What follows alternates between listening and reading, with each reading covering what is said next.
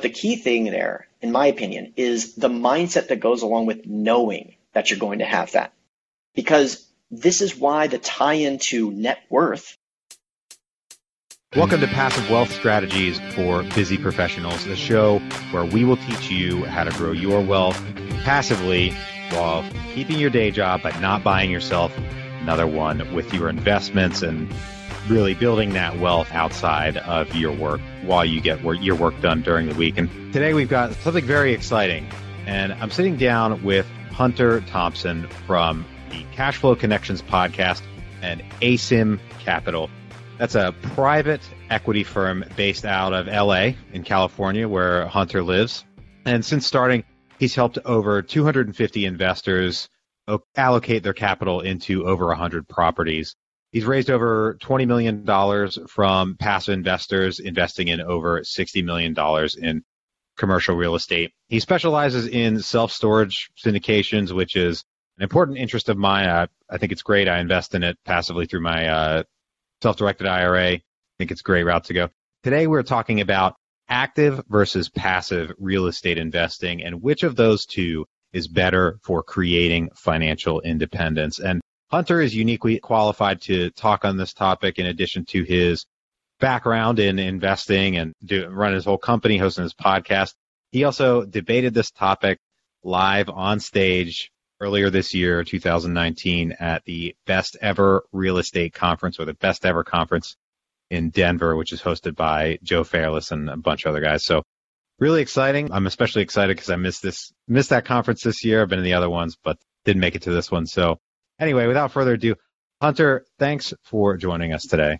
Yeah, I really appreciate you for having me on. Thanks again. Really excited. And as we get into this, which is your position on the active versus passive? Which is better? Yeah. So I'll be honest with you. I have focused on the vehicle of passive investing since I understood the structure.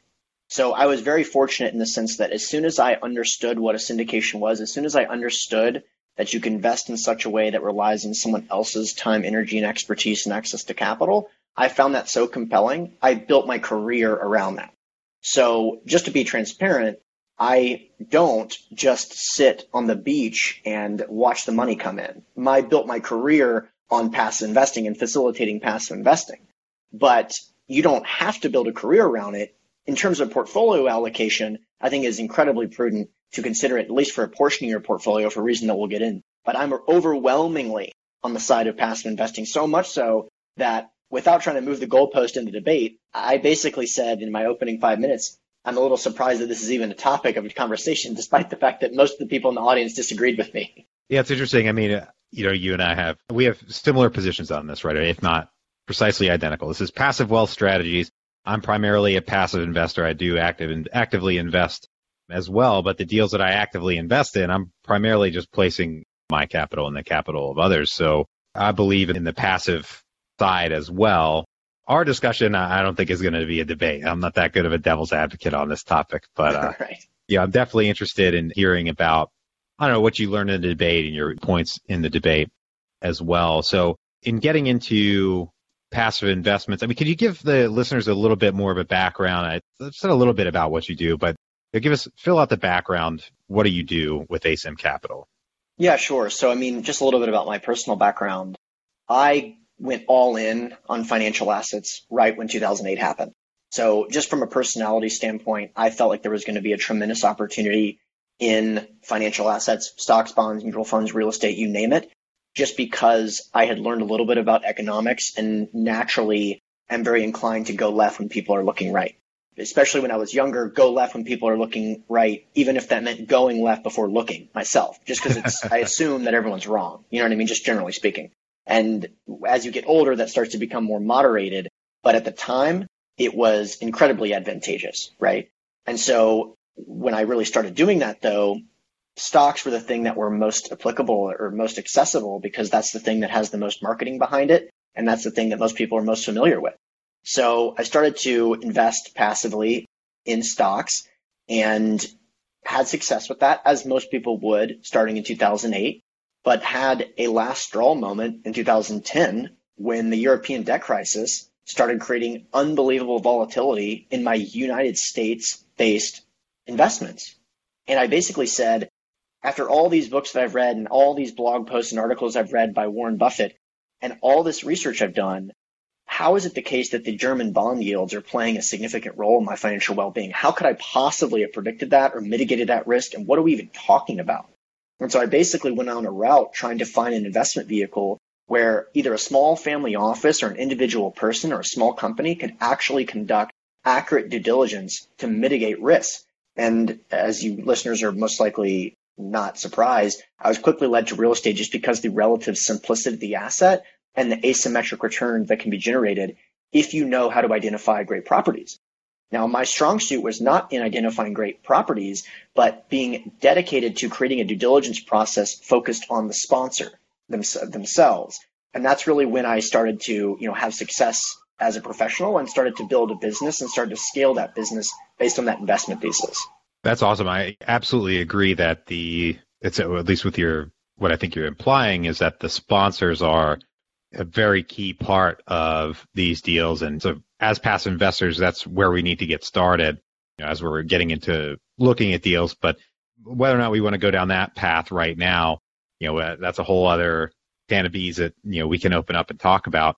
As far as passively investing versus actively investing, when I think about this, I think the common answer that you're going to get if you go talk to real estate entrepreneurs, primarily real estate investors, they're going to tell you active investing is the best way to go. And, the room that you were in when you were debating this topic was primarily people who are active investors, many of whom have obtained some level of financial independence, if not, complete financial independence through what would be considered active real estate investing.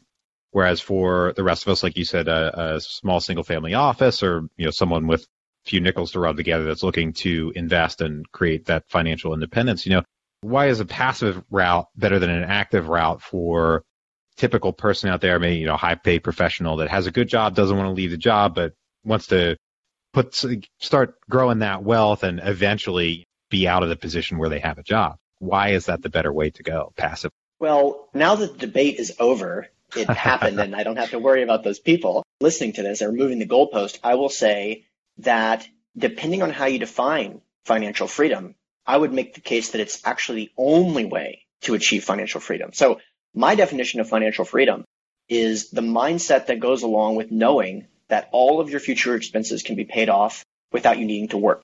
Now, the reason I phrased it like that, I'm kind of towing the line of defining it as being a passive investor, because that's really truly how I believe what it is, right? So, but the key thing there, in my opinion, is the mindset that goes along with knowing that you're going to have that.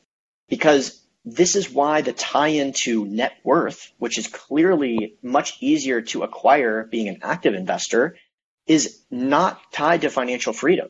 Because you can have $1 billion net worth, but if it's all over allocated to one asset class, you can be completely wiped out and therefore constantly worried about that. And therefore your financial freedom, you can be incorrect and know that you're going to, but if that predictability of outcome is reduced to zero because you're over allocated, you have a major problem there. And by the way, this is not uncommon. So the division of labor is like one of the most powerful things in all of economics. In order to have an upper hand in business, especially a significant upper hand that's going to generate you a significant net worth, you have to be hyper specialized and focused. This is how you get economies of scale. This is how you get relationships and everything that goes along with being best in class at one particular thing. But when you're best in class at one particular thing, it's antithetic to financial planning, and it's antithetic to diversification, and therefore it's antithetic to predictability of outcomes. You can't know that you're going to be able to pay off those expenses without having that diversification. And just to put a fine point on this, I think the most pronounced version of this is Ike Batista. So Ike Batista was at one point the 7th richest person in the world. And now I think everyone, hopefully, listening to this podcast has a higher net worth than him. Because over the course of about 18 months, he went from 7 billion or 7th richest person in the world to negative $1 billion net worth. And there you go. It doesn't matter how much money you have or how much better you are, or even if you're a market mover in a major asset class like oil, which turned around drastically, it caused tremendous financial ruin. and put himself in a position that we could easily be avoided, even if a third or a tenth of his net worth was invested in the types of you and I are such a proponent of. That net worth would grow and grow and grow for the next 60 years, and generational wealth could be easily created from that.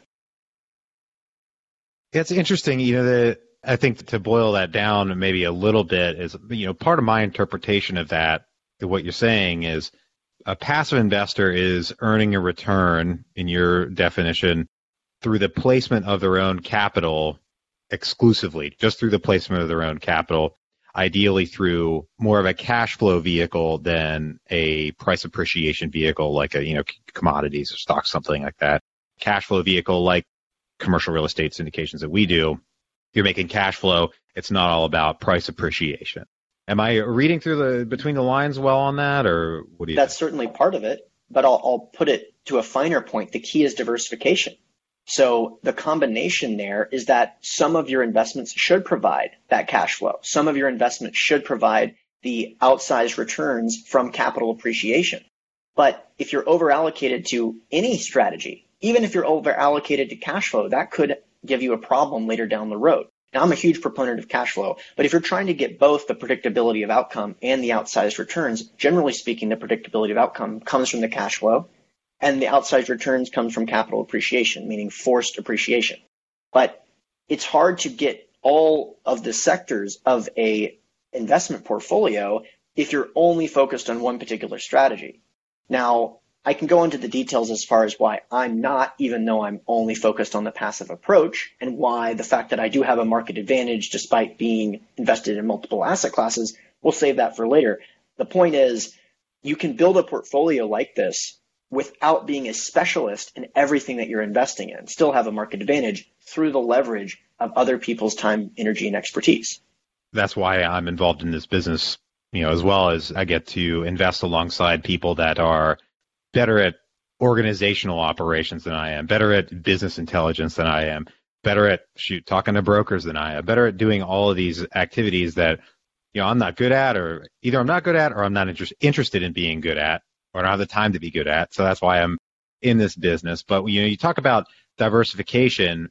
I guess, how do we decide how to diversify? Because the common answer that, the average person is going to get is just buy an index fund. If you want to diversify, buy the S&P, maybe some kind of bond fund, something like that. As passive investors, why even look at a cash flow / value add type of real estate opportunity or syndication versus the S&P, over time, as dollar cost average? Yeah, I would say that for most of the listeners on this show, you're probably sympathetic to, number one, dealing with your family members asking that question all the time. Number two, you're probably compelled by this anyway. But I would do this, honestly, without even doing any data analytics, or you mentioned business intelligence or machine learning or anything like that. Just write down what you genuinely think the chances of a loss of principal taking place. Write down the expected outcome of those returns and try to make, it's not an algorithm, it's just looking at it saying, what's the likelihood of this? I'll give you a perfect example. We're in due diligence right now on a multifamily workforce housing property that is in a market that has historically never been under 80% occupied. The property is currently 92% occupied. The current owner has 100,000 units and is not paying attention to it at all. And the expense ratio is about 62%, meaning that of every dollar that goes in, 62 cents is going to expenses. That's completely out of whack. It should be way less than that. Absolutely. So my point is, the break-even occupancy of this property is below 70%. It's 92% occupied in a market that's never been below 80%. The break-even occupancy is 70%. So when you look at the likelihood of loss of principal on a risk-adjusted basis, it's hard to come up with a way that could historically, it would be very ahistoric.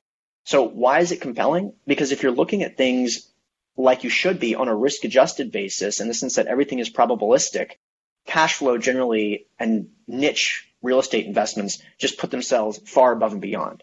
Now, what the other question is, let's say one level deeper than that, is why shouldn't I just do this myself? Look, you're saying self-storage is so compelling. I'm reasonably business savvy. I went to law school and I have an upper hand just because I can create my own legal documents or something like that. And by the way, many of our investors are extremely business savvy, and many of them are even active owners themselves. But going back to the division of labor, when all you do is own self-storage facilities, let's say you focus specifically on self-storage facilities in Florida, there is a huge difference between owning 20 self-storage facilities and owning 20 single-family houses. When you own 20 self-storage facilities, you have relationships with brokers, relationships with sellers, relationship with lenders, business relationships with nearby universities or truck rental companies or economies of scale from insurance providers, just massive, massive advantage that you can bring to the table, so much so that you can make up for the fact that a sponsor may be participating in the interest of that deal. And then things become very fascinating. When you're getting up into these complicated asset classes where a sponsor will stand to gain or lose millions of dollars, all of a sudden you have someone who is highly incentivized to actually execute for you, and the level of sophistication, meaning what they're bringing to the table, is extremely pronounced. And like I said, if the return profile is similar and the time component is completely eliminated, and the risk of being liable for something that goes wrong at the property level is eliminated, which is the case for passive investors, you're starting to paint a picture of why isn't everyone doing this, right? And that's what I started saying in 2011. There's been a massive run-up in the popularity of these investments, and not because of me, but because of some regulatory changes and because access has really increased. Absolutely. And I mean, we don't want everybody to do this anyway. It's more fun if not everybody does it. But I agree with you that, if you've got 20 single family houses, I'm not a single family house investor, but if you've got 20 single family houses and a day job, you've got 2, if not 3 jobs, essentially. Just you have your day job plus all the time, running that real estate business. If you've got management, even then you have to manage your managers and handle all your bookkeeping and all that stuff. And there are ways to run that business like a business, but for somebody to go with your lawyer example, I think of a friend who, Harvard-educated lawyer, works in D.C. He works probably anywhere between 80 and 100 hours a week at her job, and she makes a lot of money. There's no way does she have the time to buy a single-family rental property because she just wouldn't have the time to dedicate to it, let alone, never mind D.C. being a probably not great market to invest in. In cases like that, I can see, I agree that passive investing makes a lot more sense, plus the mitigation of risk. Now, we had a question come in. Bart, I'm getting to you here on this question. For passive investors, this is a great question. Or the answer, Hunter. For passive investors, how can you use leverage? So if your typical home, so we're going for a home example, but the scale of properties that you and I deal with are going to be a couple extra zeros on here. If your typical home is $100,000, you can put down 20% and borrow the remaining 80 from a bank. Therefore, you're controlling $100,000 worth of property with just your $20,000 down and your settlement costs. But as far as for passive investors and syndications, for example, we can expand this to a syndication using round numbers. How do they use leverage? This is a great question. I was interested to see who chimed in because this is actually one of the most compelling things. And I will say, the people that we're debating against at the Best Ever Conference, both of them are highly experienced sponsors.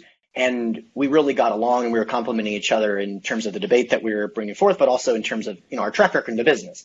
However, there was one moment where things got a little heated, and this is why. This is why. And it's because I made the comment, I was making a joke about it's that fact that it's just a matter of opinion, which one's better. And I said, well, look, it's just a matter of opinion. For me, it's the passive approach. If you want to be diversified, then that's what you do. If the active approach is you want to put all of your eggs in one basket and sign away your firstborn children on a personally guaranteed loan, then the active approach is good for you. And the reason I said that is because as a passive investor, I rely on the sponsor's ability to access credit. So many times, if we're talking about a $25 million loan, I can't get access to that because my track record is not what theirs is, and I don't have a balance sheet that what theirs is. Now, they may have $25 million liquid in a bank account that they have to show in order to get access to a $25 million loan. And the people that we're debating against mentioned, no, these are non-recourse loans, which is a very fair point, except for the fact that why do you think you have to show you have $25 million in there? Because there's clauses where that non-recourse comes recourse. And some of those clauses can be things like, in the event of a default, it becomes recourse. Let me restate that.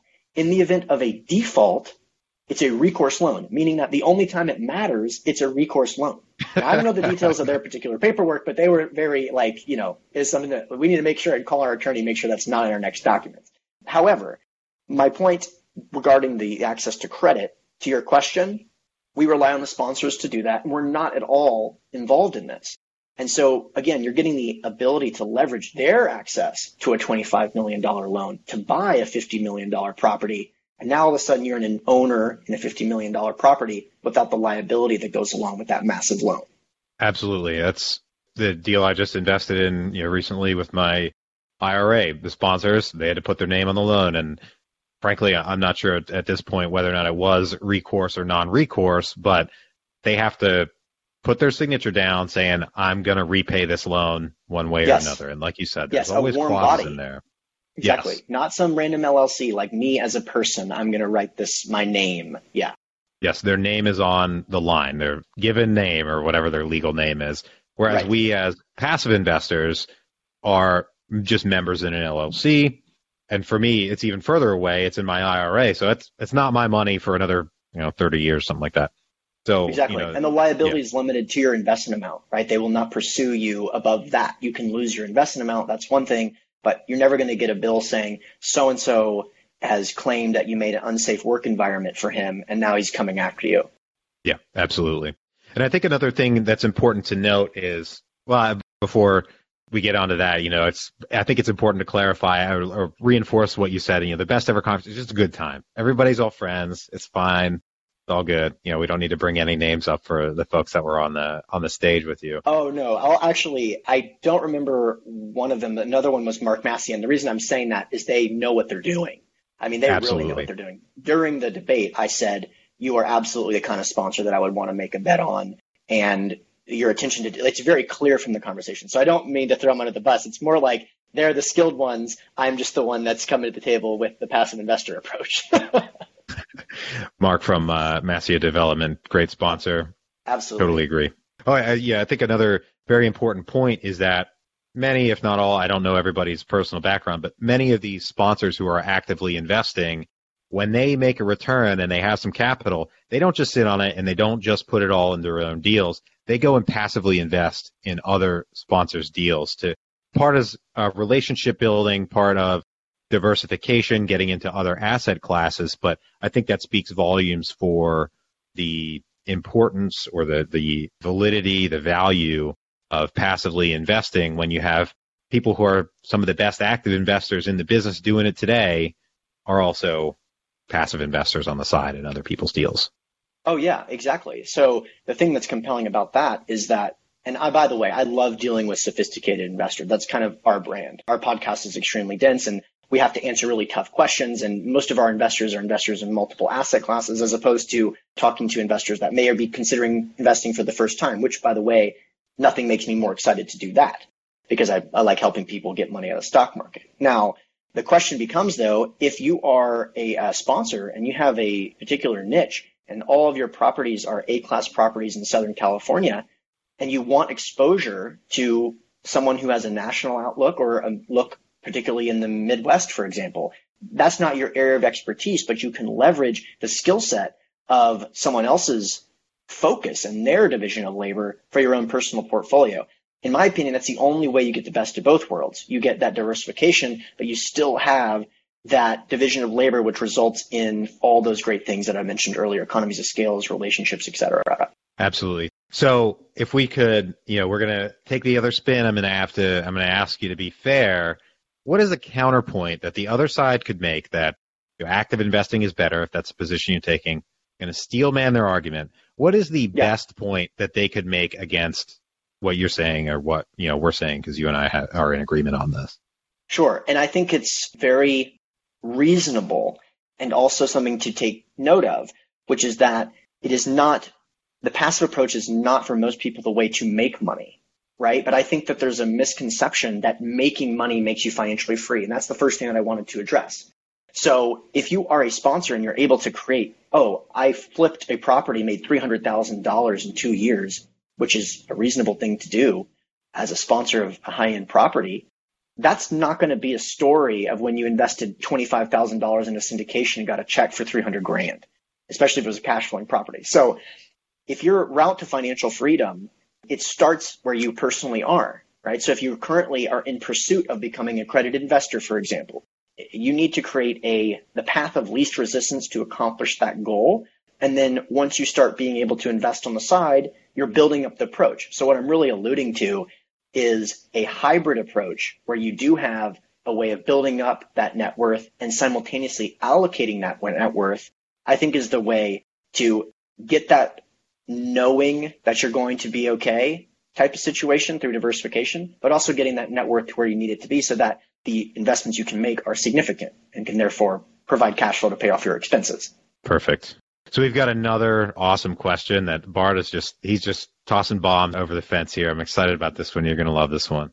So he believes passive investing is definitely something everyone should do at some point in their investing career. If the goal is financial freedom, then the rate of cash flow is key, or the rate of income that you have, the rate of growth essentially is key. And it makes sense. You have to get there somehow. So he's saying active investing gets paid 5 ways: appreciation, cash flow, loan pay down, tax benefits, and inflation profiting, or, right, really, and inflation hedging in a way. How are passive investors getting paid other than cash flow? And I'm sure you've got answers for this. Well, one thing that I think creates a lot of questions, and I'll definitely address your question. Hopefully, if I don't, you can kind of clarify. So Sure. I get a lot of questions about the fact that, I don't like to invest in passive deals, or I don't like to invest in funds because I don't get one of the benefits of investing in real estate, which is the depreciation. And this is a bit of a misconception. So operators, and including companies that are positioned such as myself, we have the ability to pass through depreciation to our investors, just as if owning a property. So you own, in our deals, for example, you own interest in an LLC, and you own the proceeds of that LLC proportional to your investment amount. So if that LLC owns a property and there is $10,000 of depreciation that comes through to that property, we pass that depreciation on to investors proportional to their ownership of the LLC. So that's another way you can get paid. Now, that's usually not that significant in the risk profile and the asset classes that we look at. We usually get a net negative K1, but it's not something to write home about. It's basically just enough to defer paying taxes for that year's cash flow. But I just wanted to clear that up. And can you say it one more time? How else can passive investors get paid as opposed to just cash flow and appreciation? Sure. So the active investing examples are appreciation, cash flow, loan pay down, tax benefits, and inflation-related hedging. So how are passive investors getting paid other than cash flow? And you've identified a way they get paid by depreciation. So you could quantify that as a tax benefit. There are other tax benefits as well. What about appreciation, loan pay down, inflation hedging? Basically, kind of my reference to that with depreciation is that it's a private transaction. So you and the sponsor you invest with, they can pass through all of the benefits if they see fit. And it's the industry standard to do that. So what I mean is that it's the industry standard to pass through appreciation. It's the industry standard to pass through depreciation. Now, I'm not trying to get down into the weeds because this is what I do professionally, but I will say that if there is a sponsor out there that said this particular deal, the sponsor is going to keep 100% of the depreciation, that would just be up to the sponsor to make that call. And I'm not saying that you shouldn't read your documents, but that would be not within market dynamics, basically. It would be standard to pass through every one of those benefits. Absolutely. The market's found a lot of equilibria with what investors will accept and what sponsors can offer in terms of either equity splits or projected returns to investors or what have you. Those are all very detailed and case dependent and all that kind of stuff. But investors are always looking out for their benefit. And then that on the other side, that's why we always vet sponsors ahead of time. And before I even look at the package, I want to know, do I like the sponsor before I even consider the deal? So totally. I mean, we basically aren't working with new sponsors, just given what's going on in the economy and our relationships that we've already built up. So if I have a company that I've worked with for 3 years that has a tremendous track record prior to us even meeting, and there's another company which is a comparable, I would go with the company that I've already built a track record with 9 times out of 10. And so given that we've been fortunate in the timing of when we started the business and the fact that there was a lack of liquidity in there and the fact that we could write large checks, we were able to build some amazing relationships at a time when people really needed capital. So while we do have a extensive due diligence process, which is really focused on the sponsor, at this point, it's really refacilitating those original relationships that we curated 8 years ago. Absolutely. So another one I think that we need to specifically address, because the question was a little bit pointed toward single family investing, which is totally fine. But what you and I do is commercial. So he mentioned appreciation, and the deals that you and I do, we're doing forced value add appreciation. It's not the same way that you get appreciation in a single family investment. I'm sure, I don't doubt that you would characterize it that way, but would you care to add your position on that and then expand as you see fit? I think one of my favorite examples of this is particularly in the self-storage business. There are tens of thousands of self-storage facilities in the United States that do not have any kind of relationship with a truck rental company whatsoever. And so we can buy properties based on in-place income, and then the day after close, call our contact at U-Haul, have them park 15 trucks on our facility that they own, and then rent those trucks out to tenants as they move in and out, and get a commission from U-Haul for facilitating the transaction. Now, I say we, I mean in conjunction with the sponsor, because I'm not directly interfacing with U-Haul. But I have personally invested in deals where that one line item has gone from $0 a month to $3,500 a month, directly to the bottom line. I mean, it just wasn't a strategy. They weren't implementing it. Now they are. So if you multiply that by 12 on a monthly basis and then divide it by a 7 cap or so to be conservative, we're talking about $600,000 of value added to the property by just implementing the strategy. Now, the name of my company, ASIM Capital, is short for asymmetric.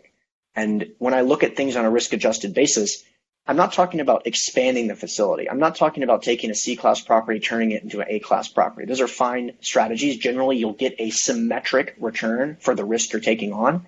But buying a property and just implementing that management strategy of having that relationship with U-Haul, there's no capital expenditure. It's just a matter of calling them up. And so those are the types of deals that produce that asymmetric return. Now, we do invest in both, converting units and expanding properties, but you really get that bump in terms of the outsized returns by implementing strategies, particularly as it relates to management strategies, which is why I like those complicated asset classes. There's more of them to do. Absolutely. And the important thing to take away there, the difference between commercial and residential real estate, and this is in commercial including large-scale multifamily, is that the value of the property is going to be a calculation based on the net operating income. How many dollars are you bringing in at the end of the year, not counting debt, not counting your mortgage, versus the market capitalization rate. So you used a 7% cap in that case. So for every dollar that the sponsor adds to the net operating income, that gets capitalized into the value of the property. And that's where you're talking about that asymmetric return. We add $1 to the bottom line, but we add significantly more to the value of the property based on the market cap. So that's a big advantage of commercial real estate in terms of the forced nature of appreciation. That's a big strategy going on right now. Yeah, absolutely. Another one I'd like to add, just because it's a deal that I put in my self-directed IRA. Another example, sponsor came back and told us, within the first month or two, there were many units that were renting for maybe $20 a month at a self-storage property, but the market rents were somewhere around $60 a month. And those $20 a month people were somebody that got a move-in special, and because the original owners were not as savvy, I don't know, I don't want to judge, they never brought that particular tenant up to the market rent of 60. So, yeah. Okay, we go around, we normalize these rents. I mean, that's how it's done. And that's a huge opportunity that I see, particularly if we're talking about buying properties from potentially mom and pop operators, if we may. We've got another question here. You can answer this however you like. Maybe it makes sense at this point to take the conversation offline, but what are the typical rates of return range for passive investing in a syndication deal? Somebody asked me that. I would say, I can't disclose that here, talk offline about it, but you're welcome to answer how you see fit. Yeah, so I mean, look, every attorney is going to fight over me answering this, but I'll just say, generally speaking, what I found in the marketplace. This has nothing to do with our particular deals. I personally don't like getting out of bed unless I feel it's reasonable to achieve a low to mid-teens return. And that's what's typical in the marketplace. So if you download 100 deals, they'll most likely be in that low to mid-teens range. Take it for what it is, right? Because number one, everyone's marketing documents look exactly the same. You have to be extremely savvy to identify which one of those will actually perform, et cetera, et cetera. So again, it's not about setting expectations. It's just really about that's the market dynamic today. Yeah, absolutely. And from my passive investing standpoint, I agree. I would add that a few comments that it's all projections and it's all math. We have to, that's where vetting, again, back to vetting the sponsor.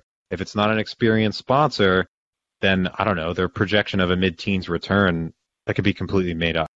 I don't know what they're qualified to really make that projection into the future. And then another point on that. Other than the spectrum, you can be like, oh, this is a development deal. And the fact that it's in the low teens that's completely also outside of market dynamics, not because they're being aggressive, but because something weird's going on where you're taking all the risk of development and not achieving something higher than the low teens. So you have to be able to review deals, which is one of the great things about what's happened since the Jobs Act, which is that you can. Now, the problem, though, is just because you have access to them doesn't mean that the education is there. And that's what, you and I are doing. I feel like we're both in this business to help people educate themselves to protect their principal. Because if not, then we're just basically riding another wave of what happened in the stock market back in 2000, right? And so we don't want to do that. Yeah, absolutely. And this business is a lot of fun, too. So real estate investing for fun and profit. Yeah. Another thing I would add, at least from the multifamily world, and you being in self-storage, you can let me know what you think about this. But in the multifamily world, there's a lot of new or even moderately experienced sponsors that say that their underwriting is conservative. Well, we do conservative underwriting, but everybody says their underwriting is conservative. I mean, it's a buzzword at this point. What's your opinion on that from a passive? Oh man, I mean, yeah. Sorry to interrupt. This is something that obviously I built my career on, right? Because this is when it comes to the sponsor, every piece of our due diligence process, which starts at the sponsor and ends at the legal documents. There's 7 stages there. Every single question I ask is really focused on who am I making a bet on and are they putting themselves in a position to deliver for their investors over the long term? So when it comes to underwriting standards, it's the exact same. One thing that I would say will paint a very clear picture is if you can get the trailing 12-month financials and then look at the year one projections and then identify the major changes between the two and ask the sponsor to justify those changes, you'll get a very good sense of who you're dealing with. So a perfect example is if the operating expense ratio is supposed to go from 62, which is what I mentioned earlier, to 48, that is a massive, massive difference, right? That doesn't mean the sponsor is being aggressive. It just means they need to justify it. Now, a really good answer would be, well, the reason we can justify this is that rents are a little bit out of whack. We have a property 3 miles away, which has a 48% operating expense ratio, and it's the same vintage. Things like that start to build that case to make that very compelling. What you wouldn't want to hear is, well, the person at Keller Williams told me that this is what it would be like. No disrespect to Keller Williams. It's just that their reputation in the business isn't to have accurate operating expense ratios. That's not their area of expertise. Again, no disrespect. Just that's the reality of the situation. Well, irrespective of the brokerage. The broker told me not a good answer. Thank you for that. Thank you for clarifying. That's exactly right. So you want to have a clear understanding of market dynamics. If they have subject properties, which are relatively comparable, that's great. Competitive assets, which they have some insight into, those are great answers. And so that's when the case becomes clear. And I just want to clarify, just because there's a big difference doesn't mean it's not appropriate. It just means that that's what you should definitely focus your due diligence efforts on. Absolutely. We're rapidly running out of time. I got 3 rapid fire questions for you. First one, what is the best investment you ever made? Well, I'm going to I don't want to hedge and then talk. There was a self-storage deal that I would always answer and just say this is exactly right. And it was an incredible deal and it did yield a credible return. And I have to be honest though and be transparent. We just got an email confirming that I think that has now been replaced. And when I look at things on a risk-adjusted basis, we bought a property in a Texas market that was just completely under rent, and they were just overpaying on everything from water to pet services to trash removal. Everything was just way out of whack from an absentee owner. And we just got the returns back, and it's just ridiculous. And I say ridiculous as in not replicatable over the next 10 years, because market dynamics would have to shift so drastically that it wouldn't make sense mathematically for them to be able to do so. However, that's not luck. In the case of this sponsor, it's a result of them identifying the opportunity, identifying the market, identifying the team, and being able to execute on the business plan flawlessly. Just in case your listeners are interested, and this is not a clickbait, and this is not its expectations, but 39% IRR on a relatively stabilized multifamily property, which is crazy. That's net to investors. I mean, completely ridiculous. And again, I say ridiculous in the sense of it's mathematically impossible to have another 300-point cap rate compression over the next 5 years. But did it happen? Yes. Am I happy? Absolutely. Yeah, it's a bit of a white whale type of situation. Yeah, exactly. But hey, I'm going to have to be honest about that's probably it. Take your wins where you can get them and celebrate them. Love it. What about on the other side of that? What is the worst investment you ever made? Okay, so again, I'll be transparent about this. After I had some success in the business, I wanted to own real estate myself so I could control the time horizon. Okay, and the easiest way for me to do this was to own single family properties early in my career before I really understood the benefits of syndications. I'm sure everyone listening to this has probably gotten a deal that says you can buy houses in Jackson, Mississippi for $30,000 a piece, and you only have to put 33% down. And you go, 3 houses for a total of $33,000? That's amazing. I'll do it.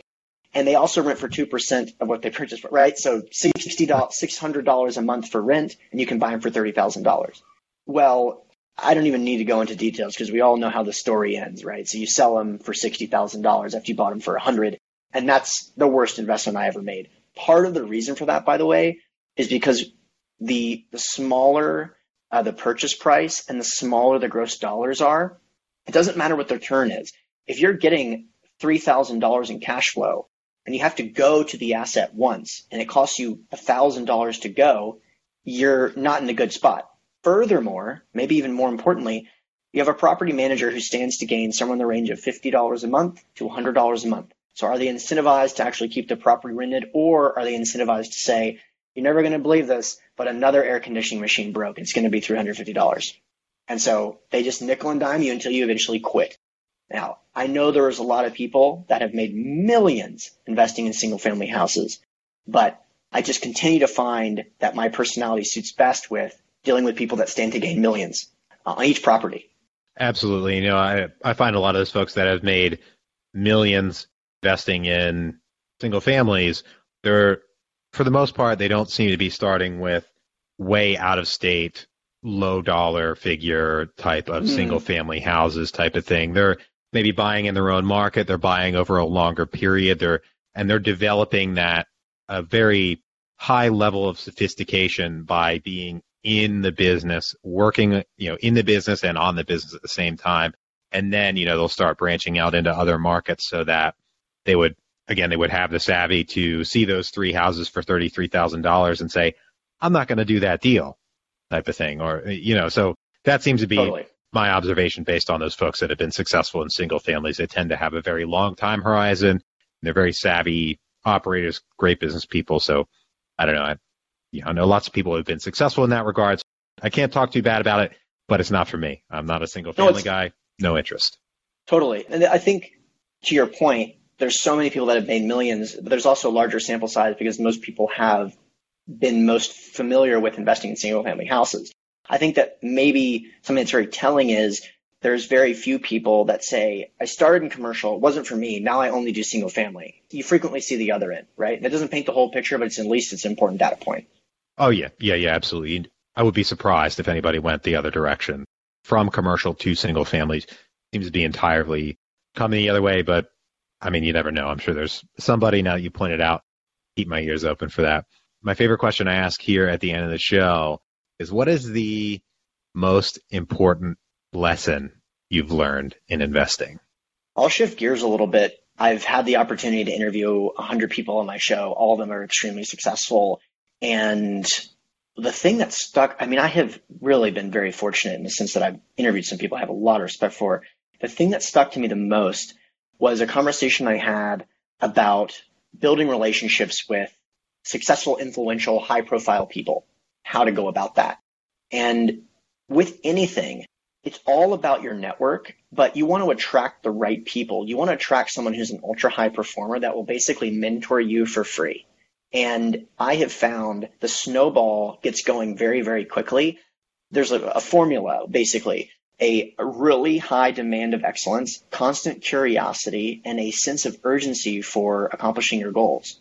And that's what you have, and that's what got you to where you are, and that's what I have. That's what got the relationship that I have gotten. And anytime someone shows me those characteristics, two things simultaneously happen. Number one, I want to be a facilitator for their success because I'm 100% confident that they will succeed. Number two, I don't want to compete against them in the back of my mind. So I want to be there, help formulate that so that when they write their book about their millions, I'll maybe be included as opposed to they come after me, right? So there you go. I like that sense of urgency. If you're just getting started, if you show those three things to people, the right people will be so drawn to help you. Absolutely. I love that.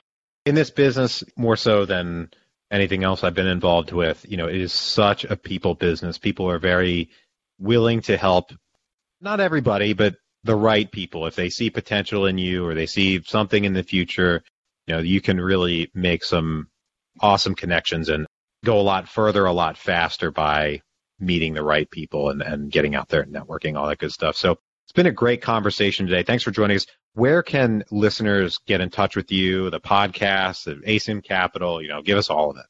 Sure. So you can find the podcast, Cashflow Connections Real Estate Podcast, Cashflow Connections, that's 3 words. And then the investment company is asimcapital.com. If you're interested in getting an ebook about the self-storage vehicle, just shoot me an email at info@asimcapital.com. I'll shoot you a bunch of free goodies and a bunch of content.